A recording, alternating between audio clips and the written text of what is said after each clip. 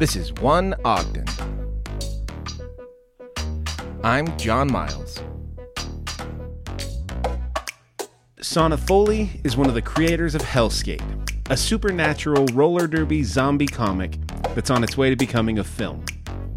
The first issue was just released a couple months ago, and you can find it at art shows, roller derby bouts, and online at hellskate.io.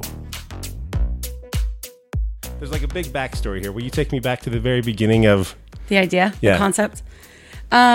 So I came up with the idea for Hellskate in, I think it was the end of 2008.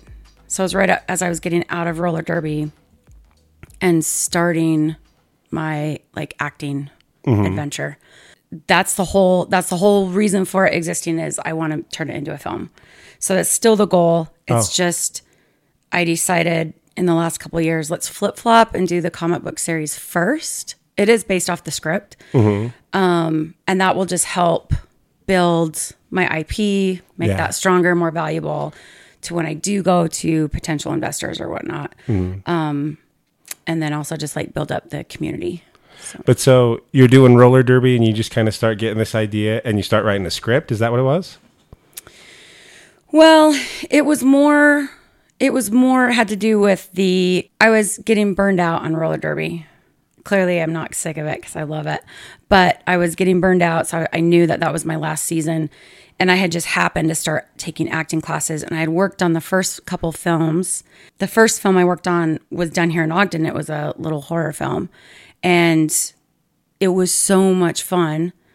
And so it was more like the film experience I was going through at the time that made me think, I want to make a horror movie, but what? I'm not this huge horror film fan, you know? And then I realized this is pretty obvious. So did you make a short film, or you had some kind of footage for it, didn't you? I feel like I went to... I did a 1 minute kind of a montage teaser. It was more of just kind of a flavor teaser, you know. It wasn't what I wanted at the time. It was really kind of run and gun, and there was a deadline that I was going to be on make a TV appearance, and they wanted a visual. Right. And so I scrambled to try to put something together, and of course things always drop out at the last minute, so you're scrambling to go to plan B, C, D. So it was fine for at the time, but I think I've taken it down everywhere online. I see. And so can we talk about roller derby for a minute? Because we could talk about it all day long. I'm kind of I don't know if you knew, I was a roller derby announcer in 2006. You know what? I just forgot that until you just mentioned it. Yeah. And so the business end and the sustainability of leagues is really interesting to me. I knew those guys. It was Davis Derby Dames back then. That was way back in the day. So that was, yeah. Yeah. And then, they kind of, I think they had whatever happened and they kind of split off into a few leagues. And now there's a few leagues, but they all kind of work together. Is that? So Davis eventually became what is now Junction City. So Salt City was the first one. That's who I played with. Okay, yeah. And then, they're the big one. Yeah, and they're defunct now, which is a bummer. But now you have Wasatch Roller Derby in Salt Lake. You have the Beehive Skate Revolution, which is the recreation league, so it's not a competitive league. And then you have the Happy Valley Derby Darlings down in Provo. Right. There's a junior league, the Wasatch Junior Rollers. And they do, I thought it was age 6, but it might be age 8 and up. Maybe it's 5. It's young. They're tiny. And then you have Uinta Madness, which I think when they started, it was a men's roller derby league only. And then as everything's kind of morphed, they're now, I think they're mostly co-ed. Yeah, a lot of leagues now are co-ed, or they have a men's offshoot. Huh. I've never seen that. That honestly seems kind of weird to me. I don't know. I will say, when I was still skating with Salt City, we did a scrimmage one night for fun with the refs. And that was... I don't know if they were just felt like they have something to prove because they'd seen us play for so long. But yeah, I was like, that was a little rough. you know? Yeah. But fun. Well, yeah, Really fun. like just a guy skating up and knocking a woman over seems a little. Well, but you know what? When you're on skates, it's kind of a level field. And last night we did see one of the players in the co-ed game. He's not a small guy by any means. And I saw a really skinny, smaller skater just knock him on his ass. Really? Yeah. So it's wheels changed the game. Yeah. I guess that's a good point. But so, like, are you still doing some kind of roller derby? You're involved somehow? I'm not just a big supporter. Yeah. And like I try to support Junction City as much as possible. And just by promoting Hellskate, I see, Yeah. You've got to be pretty, just exposed to all of it. Yeah. And so at what point did you decide that the comic was the way to go with Hellskate? When we did the first Salt Lake Comic Convention, when it was like, when they could name it that, back in 2013, Carl Hoglar, who's my co-writer and writer, he was the one that suggested, let's do like a little short teaser comic book to help like just market it while we're at Comic-Con, because we don't really have anything else to really talk about. So it was really like that kind of brilliant idea that we just never let go of. And then back like 2015, Chris and I started working on an issue, like the first issue again, like the full issue. But I had a breakthrough in the script, and so the script was changing, characters were changing. So I was like, halt the brakes. And then, just more years go by as you're just busy doing other things or things aren't coming together. I was always there was not a day that's gone by since like 2008. I have not thought about or worked on this thing, but I'm sure everybody else is like, what the fuck are you doing? Well, and so is the story of this like a prequel to the movie story? The issue that just came out is actually like the first kind of act of the film script. Okay. Yeah. And so this Carl, it's Carl Joglar? Hoglar. He kind of helped you with the script? Yeah. So, oh my gosh. Looking back, you can see like all the things you've done wrong, of course. But so he was the very first one I talked to about Hellskate, like very first one. So I had done kind of I don't know if it was like a half a script or it was at least a treatment. So it was at least like, a bunch of pages of like the initial story. It's completely not the same story anymore. Like nobody will ever see those first 12, 15, 20 drafts. But he was the one that I first sat down with and fleshed out like a full script. And then it never felt quite right to me. Like there was always something a little off in the energy or the character vibes or, and so I would go to a different writer.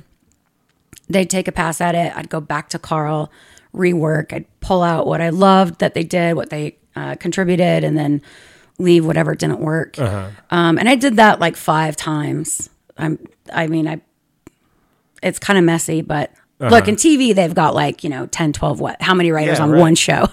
So I shouldn't feel so bad about it. But so it's really like a culmination of a lot of people's, creativity. Yeah. And I just pulled like my favorite little pieces. And then I ended up writing some of it as well. But I always bring it back to Carl and polish it up with him. So. And so what's kind of like the elevator pitch of the story? Like, what is the story of Hellskate? It's basically a roller derby girl becomes possessed by a demon on Halloween night. Okay. That's the short spiel that I'm giving people at all these events. My voice is still a little tired, but yeah.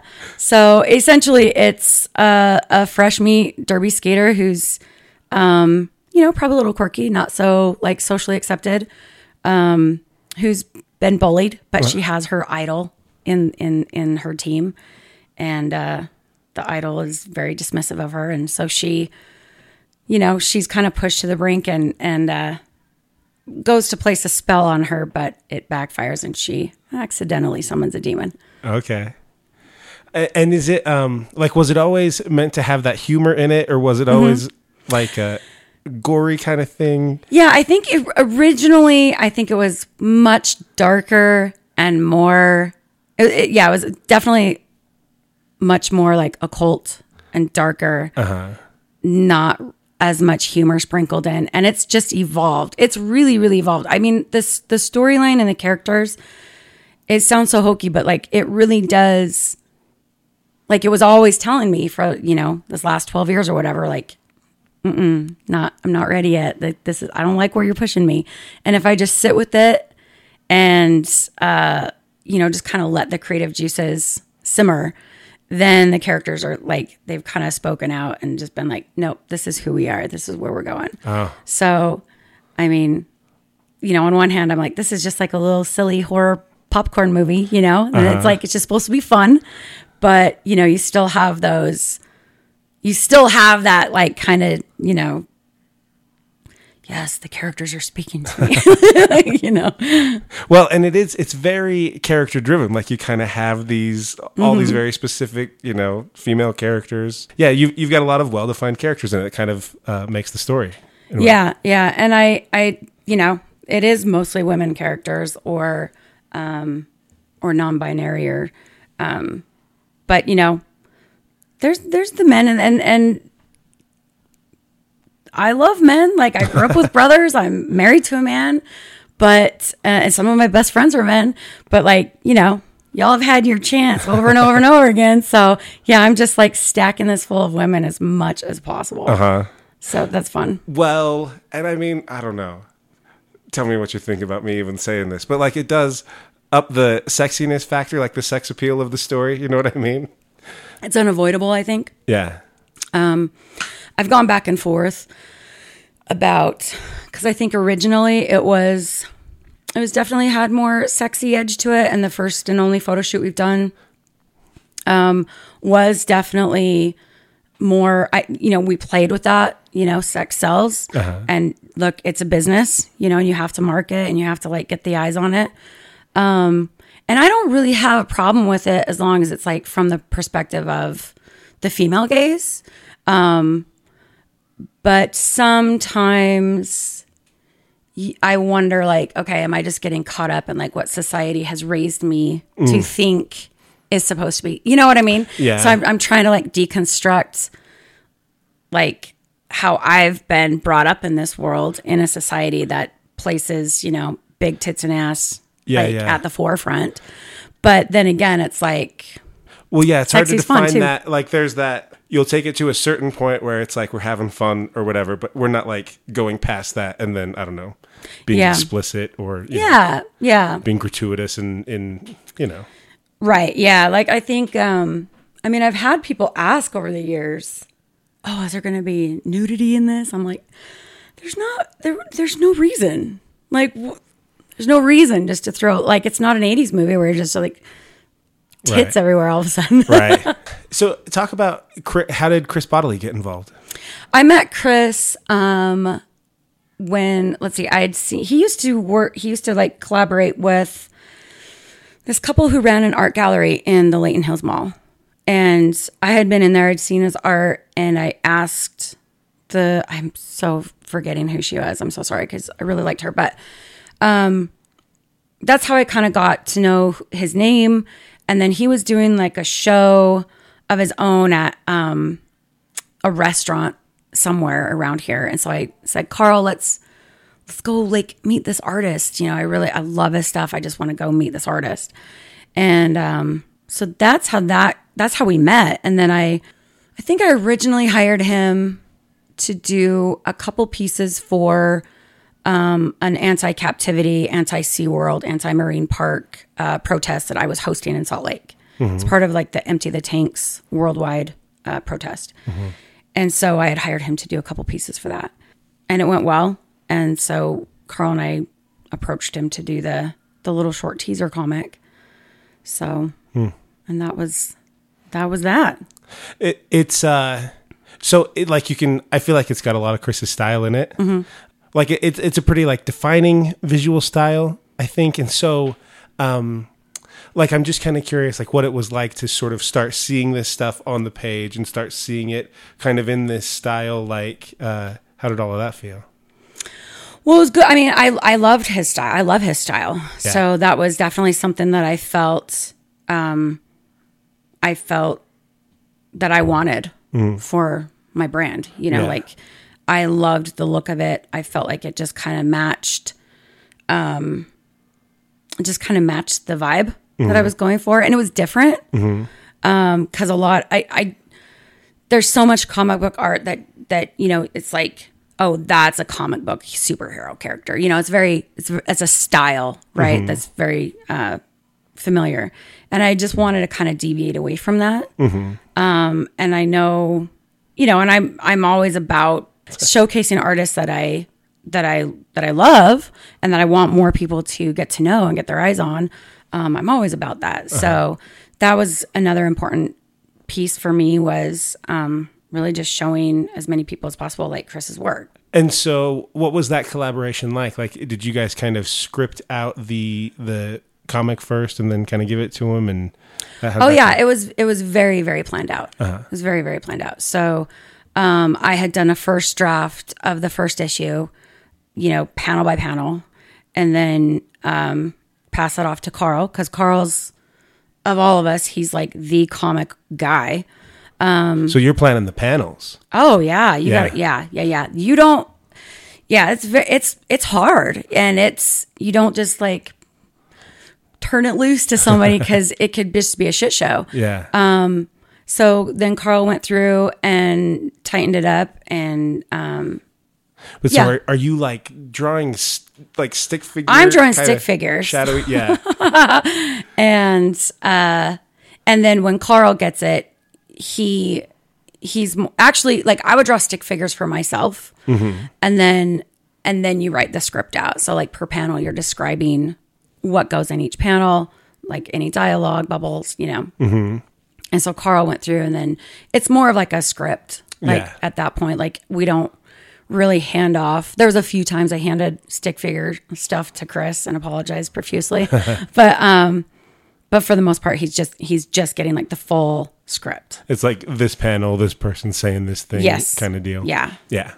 Okay. Because I mean, this is also, well, no, I should ask, like, so does it feel like a lot of this was creating the storyboards for what would, you know, be in the movie? I mean, somewhat, but there's so much. I mean, the comic book is such a truncated version of the script, so you're missing a lot of what's actually in, you know, in the full feature film. Yeah. Which was why I originally wanted to do it the other way. Yeah. You know, have the movie and then base, you know, all the characters, what they look like. But so I think what I have found is that doing it the reverse, this has actually shown me, okay, here's some things that I want to change or tighten up, or maybe do a little differently than I thought before. So this is like a good test run also, like for me to hopefully make the film script even better and tighter. Yeah. So, well, and that was the thing I was wondering, like, did the, you know, creation of the comic book, did that process inform the story? Like, I was wondering if all of those female characters were kind of so well defined, particularly like visually defined. I would guess they didn't have a lot of that definition before the you know, comic book writing process. So I tell Chris what I want. Like, this is what they're going to look like, down to their makeup, you know, like their body types. And a lot of it, like, you know, sometimes he would have started with a character, and then I'm like, is it too late? Like, can we go back and like change this person, XYZ? But yeah, I would create like just lookbooks for him. And I would pull like pictures from the web, you know, like, this is the outfit, this is what they're gonna wear in this scene, and this is what these are the skates, and this, you know, everything. I put it all together and sent that over to him. So, but the characters themselves, like, they've changed. Like, they weren't always all female. So that was, and the film will be a little more one character focused rather than like this ensemble piece. But yeah, like the love story aspect of it was not always two women. That was something that was one of the final pieces of the story, telling me like, look, idiot, this is not who we are. We want to be this. Yeah. And so that really helped solidify the storyline for me a lot. Huh. How long did it take kind of from we're going to start putting together the comic to we're printing it? A lot longer than it was supposed to and what I had planned. So we started work on it. Well, script was given to the artist in May of 2022 with the intention of having, hopefully, like doing a mad dash and having that first issue done for FanX of that year. Oh, yeah. And I mean, Chris's expertise in kind of getting all that stuff done, I'm assuming that was pretty helpful in like the producing of an actual physical comic. I mean, he definitely, like with his, like the first Hellskate comic was the first one he'd ever done. And I think that was a really great learning experience for all of us. And then he's since like done a ton of work with his own series. Oh, I see. But yeah, I mean, it was very collaborative, I would say. And so, yeah, talk to me about like promoting it now. Like I know you were just at FanX for the whole weekend. Like how's all that going? Yeah, it's good. It's I knew as this was coming, like I knew that this would be the season because, you know, I sent it to the printer and then I knew that the issues were like, we were late on getting, there was some holdups. And so I had to expedite some of the order to get here for these events I'd already prepaid for in August. And they got here 3 days before my first event. And I was like, just shitting my pants, man. Cause I was like, God, if they don't get here, I don't know what I'm going to do. And so I knew that this whole season was going to be really busy for me, which, you know, I was really excited for, and I love doing it. But like, you know, 12 years ago, I was like, could bounce right back. Not a problem. Yeah. You know how it is now. You're just like thinking about going out and you're like, I'm ready for bed. So it takes a lot more out of you, but it's so rewarding to get out and meet people and talk about it and finally have a product that, you know, showcases a local artist, you know, and a local writer. And then, you know, what I eventually want to make this into. Like, it's really fun. Yeah.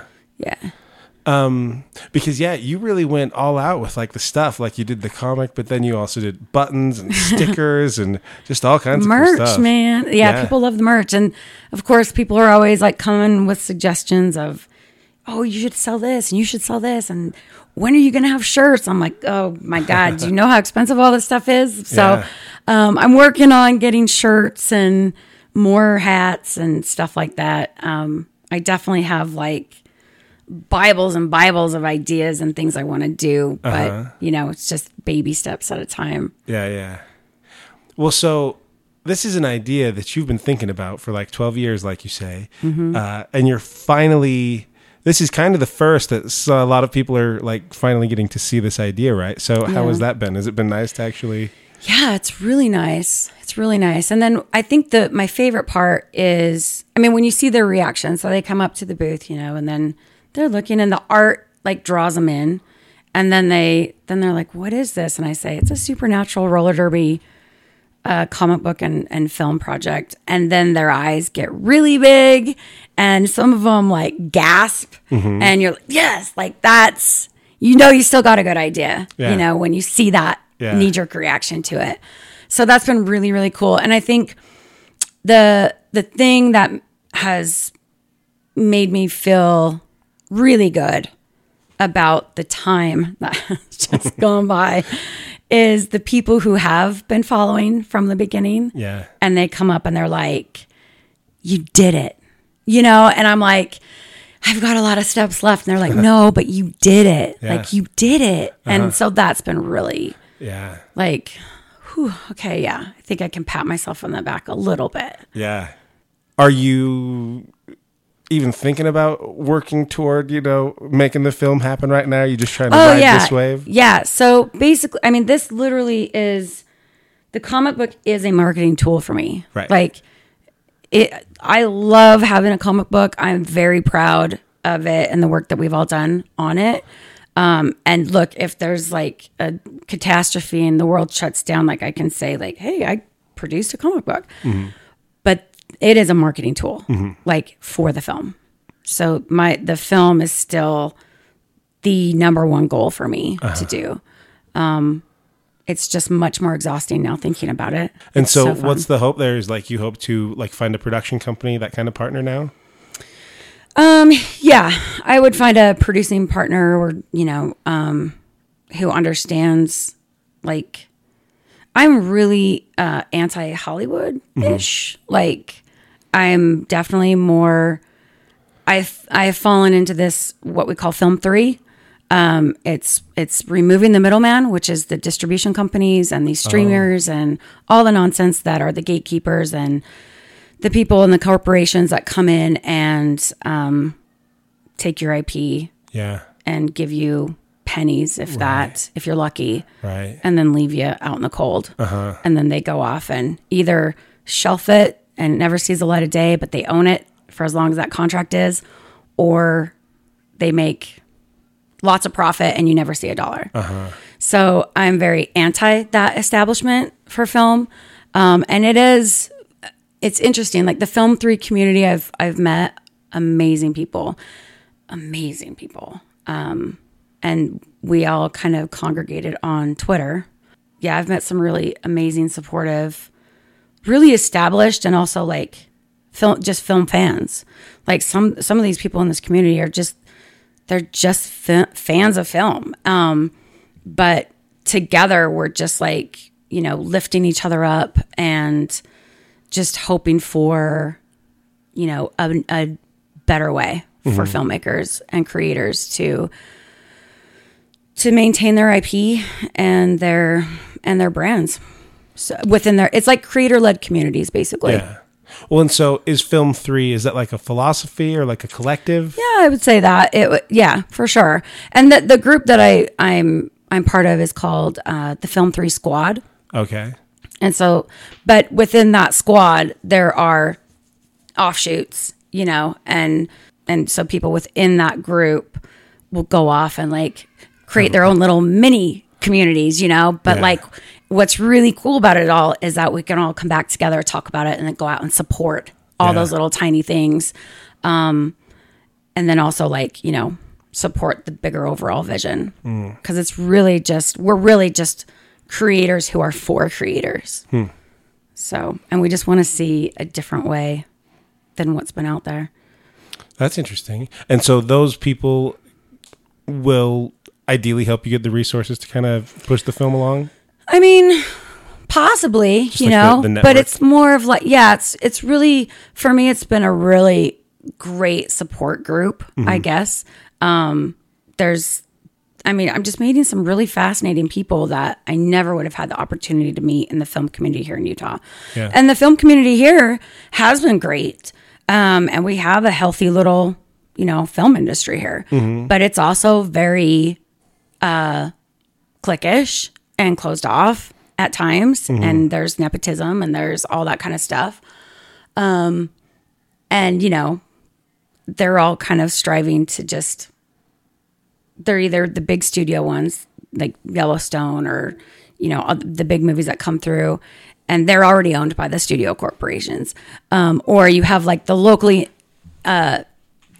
made, independent films that, God bless them, but like they just want to get on Amazon or iTunes or what, and I am like, ugh. I don't know. I think like, not every film can be like a creator-led community, like a sad little drama about a divorced couple, like might not lend to like a great community, but like a genre film like Hellskate or an alien movie or a superhero or a horror or something or whatever. Like those are all built-in communities already. And like, if you can find your people and get them rallied behind your project and also have them engage and be part of the creative process so that they feel incentivized to go out and amplify and market your project for you. Like that's, to me, that's a win-win. Like, why wouldn't you go that route? Yeah. Where do people find Hellskate right now? Is it mostly online? The comic right now is just available at in-person events.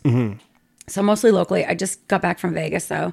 The roller derby convention. Like any event like that, I try to get into. I'm working on trying to get the online store open so that people can order it and then eventually get the digital version up so that people can download it. But I'm one woman army and I'm not a tech person. So I'm trying to just...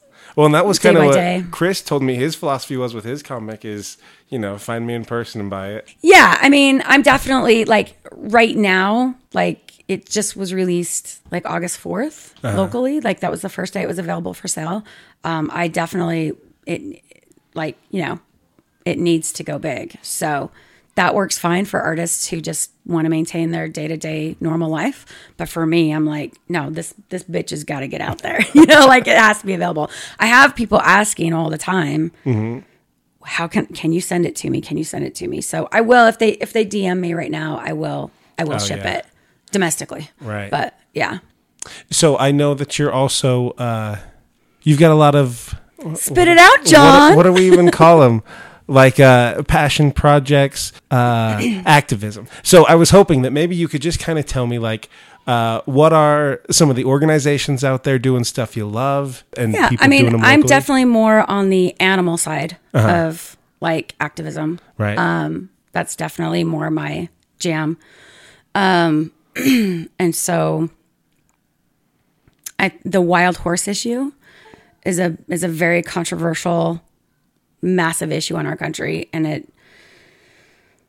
that's like 5 podcasts to get into that, but it's really important to me.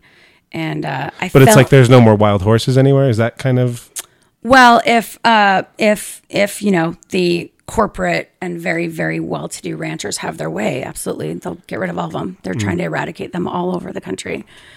But the Bureau of Land Management has done a very good job over decades of pushing and molding a narrative onto the American people, and also, in my opinion, into the horse and animal agriculture industries, you know, into like smaller families, to believe their flat out lies about what's actually happening.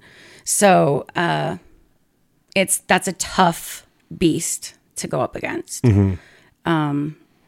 So yeah, it's so maddening what's happening with our wild horses and burros.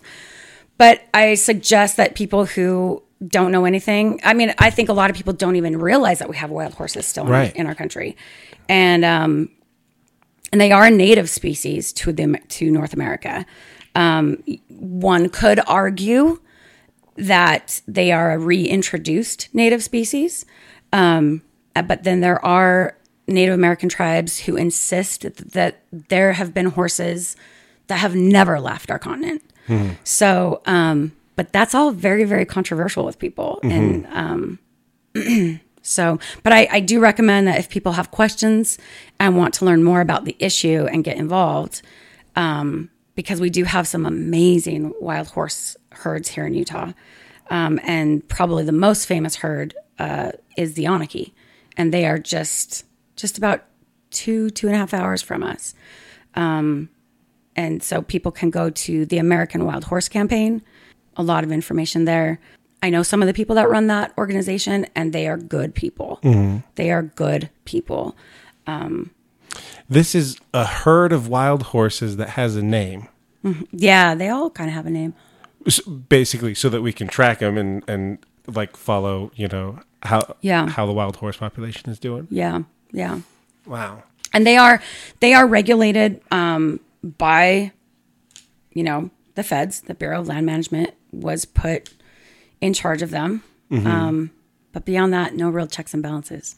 And so when you get people who work for the BLM who have nefarious ties, or it's a follow the money situation. Yeah. As most things are. That's what I tell people who, claim to be horse lovers or have been brought up in horse culture and industry who defend the BLM.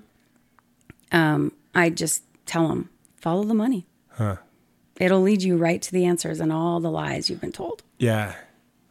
Your way of volunteering is maybe a little less traditional. Like, you have a thing you care about and then you just sort of go do the thing yourself a lot. Yeah. I think, yeah. And with the horses, like I knew that there was an issue. I had been to a public hearing that they are required to hold about roundups and, had a little back and forth, little testy back and forth with the guy that runs it locally.